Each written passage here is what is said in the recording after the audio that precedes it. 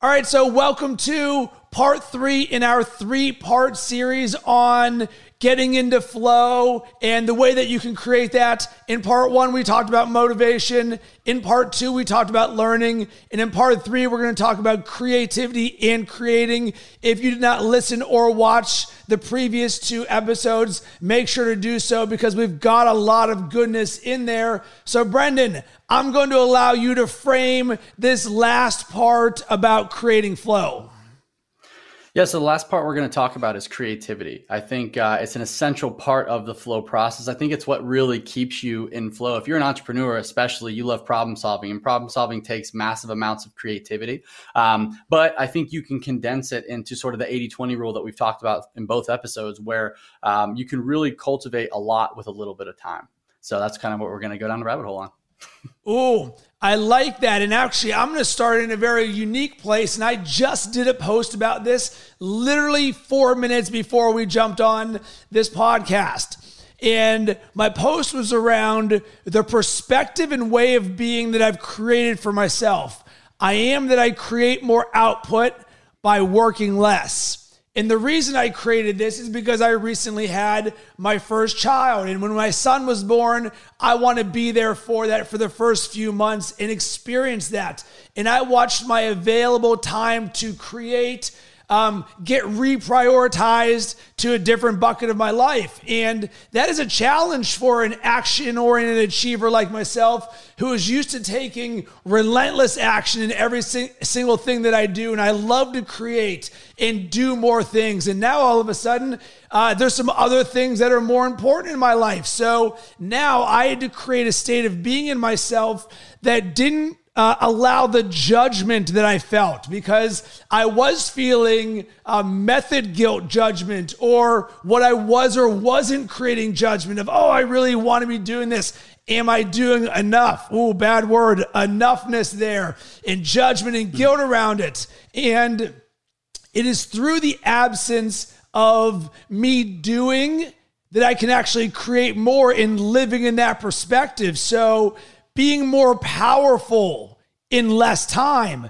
Is that a world that we can live in? And for me, this is the epitome of creativity. This is by far one of the biggest concepts that I have lived into as a state of being because of how contrarian it is. 1, to the way that I've lived the majority of my life, and 2, to the way the majority of the world thinks. Yeah, absolutely. And I think as entrepreneurs too, it's really hard, or just anybody that's busy. A lot of times it's really hard to frame out your day and try to take it in, like, let's say you take out that 20% of your day to try to be creative. It almost sounds counterintuitive. Like spending more time doing less actually gets you better results. And what you find is that, not taking that time is actually where burnout comes from. Right? When you aren't able to get in a zone where you're able to be creative, where you're able to take that time. And then to your point, when you keep saying that enough, and you don't give yourself credit for what you have been doing, or maybe lower the bar to a point where you can actually get things done and have both things sort of centered, where you're allowing yourself to be creative and you're allowing yourself to do more with less, it perpetuates some cycles, or it can perpetuate those negative cycles. So I would encourage everybody to try to, one, like Rob said, kind of forgive yourself for trying to take less time to do things, but also take the time out for you personally so that you actually have creative space. And we'll get into some different methodologies on that, because I know we both have things that we like to do that kind of get us out of our own head and out of that tactical and that sort of entrepreneurial mindset and into more of a space where you're not really having to think about it, and it kind of frees you up and resets you to then go attack again, right? Yeah, I think for me, creativity is part of my DNA. It's a default for myself. I think that creativity is both a way of being and a way of creating, in a way of action, of outputs. So creativity can be a unique way to solve a problem. That could be a data problem. It could be a human problem. It could be just sitting there thinking about it.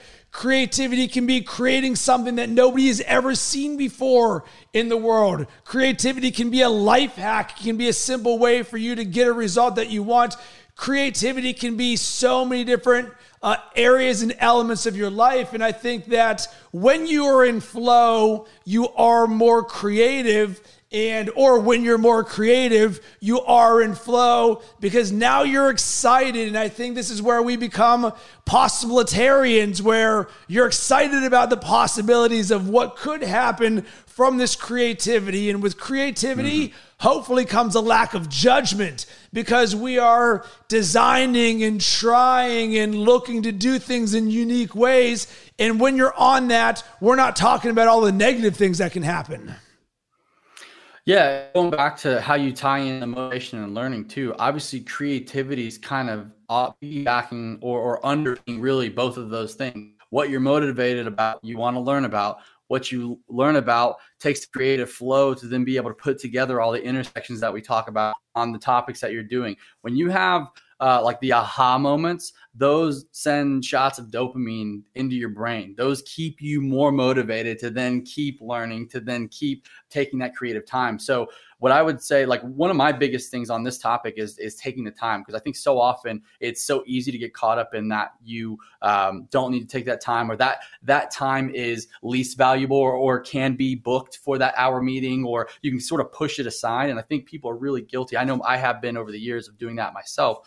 And not taking that time, you're taking away that one pillar that really underpins the motivation and the learning that can keep the cycle moving and keep it speeding up as you go. And as we, like you talked about last podcast, as you ride that graph and cap the downsides and keep yourself on that constant uptrend, you want to make sure that you're underpinning it with something like creativity, giving yourself that space, those aha moments, that ability to sort of disconnect, because flow is basically not thinking about everything and being in a constant state or in a focused state on what you're doing. So you want to be able to take that time, because I think it spurs and underpins everything that we've been talking about. So let's get even more specific about some things that I or we do to create creativity in our life. And I think one thing which very few people do, and this comes from the artistic side of my life, is actually set aside time in your week just to brainstorm and think and write. So this is something that I'll do without my computer. I'll grab a notebook and I'll set a timer for an hour, and I'll go to a place that is not my desk, because I want to create and cultivate an environment of creativity. So I think about when I was living in Chicago and I would be working out of a WeWork, and I would go and find a unique little nook, and I would go and get a coffee for myself, and I would just be sitting there, and I would just sit there and I'd write, and I would look and I would think, and I would look out into the street, and I would allow inspiration to hit me. And there was no right or wrong, or what am I hoping to get out of this? And another way to sort of yes and this is, if anyone's ever read Julia Cameron's book, The Artist Way, she has a daily practice called morning pages. And this is something that I do every day, which is just journaling. And the goal is to get what's in your head out of your head. And boom, it's a very simple self-cultivating practice. But this sort of thinking brainstorming session, you've got to give yourself that, because so often we live in this always on noise, social media, news, TV, Netflix world where we don't take 2 seconds to be with ourselves, to unearth the gold. And one of the things that I learned when I studied comedy writing at Second City in Chicago for 4 years, and specifically from my writing for the Onion class, which was taught by the founder of The Onion, the satire website. And what they said is, when you create ideas, there's a 90-10 rule. You want to create 100 ideas because 90% of them are going to be crap. Only 10% of them might be good. So if you understand that, you're like, well, wait a second. This becomes a volume game. Let's get what's out of your head onto paper, so those few little gold nuggets of creativity that you can find have an opportunity to blossom. Right. And I think piggybacking off of that creative time and the space to do that is very important. And then how you get into the mode to be in flow is obviously it's kind of dealer's choice at that point. You know, many times you're a ball player, you're a basketball player like me. That's a very good source of flow for me, when you don't think about anything but getting the hoop or the ball in the net, right, in the hoop. Like, that's a huge release for me. And I usually end up coming up with ideas as I'm shooting and things, because my brain, it just allows your brain to sort of lift off the ground a little bit and allow you that space for you just to have other creative things. Piggybacking off of what you just said, though, when you're able to cultivate that habit of writing down what that intention is, what the things that you want to learn about, again, going back to the list that we've been referring to this whole time, if you're able to set that intention, it's been like scientifically, neurologically proven that if you set that intent and then go off and do something like that, when you come back, you'll be in a better state to solve that one problem or go down that rabbit hole, versus if you just keep trying to attack it while your brain's busy, while your phone's dinging, while you're still at your desk instead of out in nature or whatever that scenery might look like. But there's something to, like, obviously writing and taking that pen to paper, making sure you're cultivating that habit, and then also setting aside the time, and then also having that 1 or 2 or 3 things that you go and do. Because for you, Rob, you were saying at WeWork, and I can relate to that because it's a very like eclectic, very like good vibes situation. Sometimes there's beer there. I might have one of those as well, but it was, that scenery was great because you almost like couldn't not get into a creative space because it's just set up to be so different, and there's so many things to look at, and it's so stimulating. Your mind is able to sort of wander, and it's really creating that space for your mind to wander so that you're not constantly driving yourself insane trying to solve a problem. And then once you go back, you'll find that you're a lot clearer on that. So it's a great point.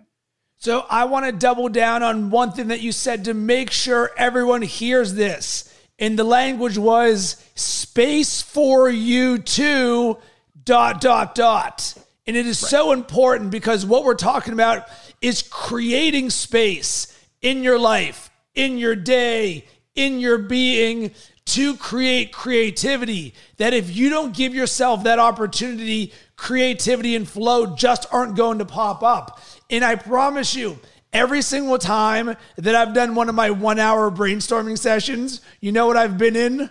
Flow. Because the second you open that book, my phone's not there, beer or coffee, and I'm just sitting there. And you just look, and Brendan, both you and I both meditate and believe in the power of that. And it is the absence of thought that allows us to create more space. So in this instance, we're saying the absence of distractions, multitasking, email, just you and a notebook, sitting there writing your thoughts down. And this is a practice that I encourage you. If you've never done this before, give yourself a shot. Just don't do it once. Say, hey, I'm going to do this once a week for a month and just see what the results are. Because I promise you from my own experience, it's the gift that keeps on giving.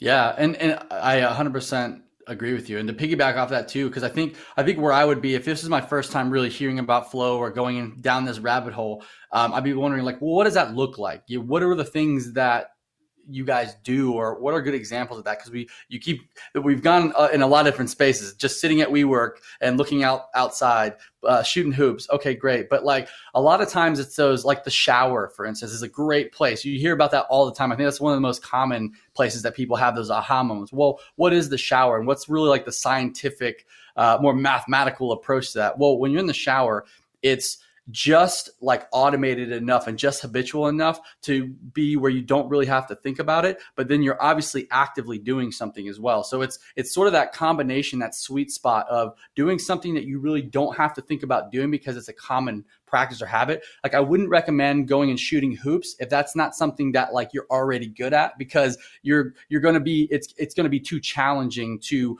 be in that sort of automated habitual mode. But if it's something that you're really in tune and familiar with, and it's almost like your body knows exactly what to do without you even having to think about it, that sort of like sets the tone and sets you up into that space where once you start doing that activity, you now free your mind up. So it's not focused on the task.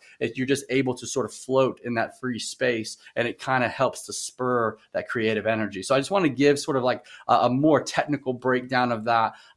Give, things that I like to do, or obviously go on a walk is great. The WeWork thing, if I can get in a space, like I like to work outside a lot of times when I'm idea generating on stuff or writing things down, especially during the summer. Portland during the winter isn't as great, but I still do it. I'll put on a coat every now and then. But the shower, one of the examples I saw was Every time somebody would hit like a writer's block, they would get in their car, because that's an activity that obviously you have to pay attention, but you do sometimes kind of go on autopilot. You don't have to think about exactly what to do. Like if someone cuts you off, you know exactly what to do. You react without even thinking about it. So driving in the car can help spur that thought. And then he would literally drive home and then take a shower. So the two combinations together, he would go through an hour-long, 30-minute drive home and like a 20-minute shower. And then all of a sudden he'd be back into a creative space. So it's little things like that, and trying to understand what those activities are for you. And that's going to be different for everyone. Brendan, I'm going to take a page for you, and I'm going to summarize all of that succinctly. And it is about creating the triggers in your life that create the flow, that creates the creativity. And I yes and everything you say about the shower, because I love going to the shower, because I go in there and I feel like I'm going into the lab where I've got music on, I've got a cold shower, and then I've got a warm shower, and I'm dancing and I'm singing and I'm thinking about ideas. And there's so many good things that come from that. And one other quick little button of value for anyone dealing with writer's block, and this is something I learned at Second City. So writer's block is actually a farce. It is not real. Because what writer's block actually is just an absence of being willing to put crappy words on paper. So when someone's sitting there being like, I just can't write anything. No, that's incorrect. I want you to write dog, cat, automobile, black, white, red, green. What does that do? It gets the momentum going. Of course, I love everything that you just said, that your friend used those things. You know what that said to me? He's got a process for how he can get out of writer's block. But the quicker thing for me to tell him would just be, all right, dude, you're just worried about the quality of the words that you're writing on the paper. What you just need to do, you can even open a magazine and just start writing the words, because what writer's block says is, I don't know how to write. And that's just not true. You do know how to write. And actually, what we just showed right there are two different creative ways to overcome the same problem. One person says, let me jump in my car and jump in the shower. I say, you're full of crap, just start writing stuff down. Right. But in any problem that you're trying to solve, so writers, obviously, if there's an easier hack to that, I would love that. That's great. He would probably love that. But in any problem that you're trying to solve, there's multiple ways to skin a cat. And again, if you can start to get better at writing down what problems you're trying to solve, what are you curious about, what skills are you trying to build, all of those things will help do that. And then you'll find the hacks along the way, because Mr. Cressy just shared gold with you. So again, it's just about being willing to write those things down, be intentional about them, and then sort of set the precedence on what you want to be creative about in the first place. All right, Brendan, let's wrap this up with an action item or takeaway around creativity and getting into flow. Yeah. So I'll go back to what I said at the beginning, the time. Take that creative time. You know, there's a reason why places like Google and some of these tech companies have a 20% rule. They allow their employees to take 20% of their time and work on their own creative projects. That allows them the autonomy and the freedom, which is also part of sort of that motivation stack that really helps to drive that momentum. It allows them to not feel like they have to be confined to the desk, confined to the task at hand, and really deep dive into problems all day long. They're allowed that creative autonomy to then go and spur new ideas. And obviously someone like Google has benefited greatly from it. I think 3M back in the day started that process with maybe like a 15% rule or a 20% rule. And it's been cultivated since through some of these tech moguls, basically, or these tech companies. So I would encourage you to try to take 20% out of your day. So when you look at 20% on a full day stack, if you work a 5-day work week, which if you're an entrepreneur, you probably don't, you're probably always doing something, as me and you know, but let's take it in a 5-day stack. That'd be a whole day's worth of creativity if you took 20% of your time. So think about that on a calendar. Again, to Rob's point, if you need to wake up a little earlier for that time, or if you need to do certain things to set up your day better, we've been through that stack ourselves, right? When we wanted more time, we created more time, and you create that hour earlier of waking up. And that might take some habitual building, or some habit building, some habit stacking, but if you're motivated enough, I mean, going back and just working our way through that list of the motivation, the curiosities, what skills you want to learn, what purpose are you the problems and purpose are you trying to solve? And then obviously the learning cycle, it really does help you get into that space, and you'll create that time to do it. And I'm going to yes and you for my action item and takeaway. And I want you to see this time as a gift you are giving yourself, because it truly is a gift. Don't see this as a drag in my feet. Oh my God, I can't believe I have to do this. No, this is a gift you can give yourself. This is self-love. This is you giving yourself the gift of flow and creativity. You know how amazing and beautiful it is? Like, I think the real thing would be people come to us saying, Rob and Brendan, I've decided to do this for my entire life. That's all I want to do, because that's how amazing this actually is. So please see this as a gift you can give yourself, because when you come from that perspective, holy smokes, Batman, that's where the gold is. So Brendan, I absolutely loved jamming with you about flow. This is something both you and I are passionate about. This is something that is part of our tool belt for creating and self-mastery. Where can everybody connect with you? I am on Instagram at Brendan Pettit, and that's BrendanPettit. And on my end, you can hit me up on all social media platforms at Rob Cressy. And I want to hear from you. Did anything we say inspire you or cause you to think or take action? Or are these perspectives and ways of being? Are you doing some of them? Can you yes and with us? Are there some things that you're doing in your life that can add to this conversation? Because we have a community of like-minded people who get down like this. You can go to robcressy.com or shoot me an email, rob@robcressy.com. Would love to jam with you. I'll even offer up a free coaching conversation to anyone who wants to get down, talk a little bit more about their growth, creativity, and self-mastery. Love that, man. Love chopping it up with you, bro.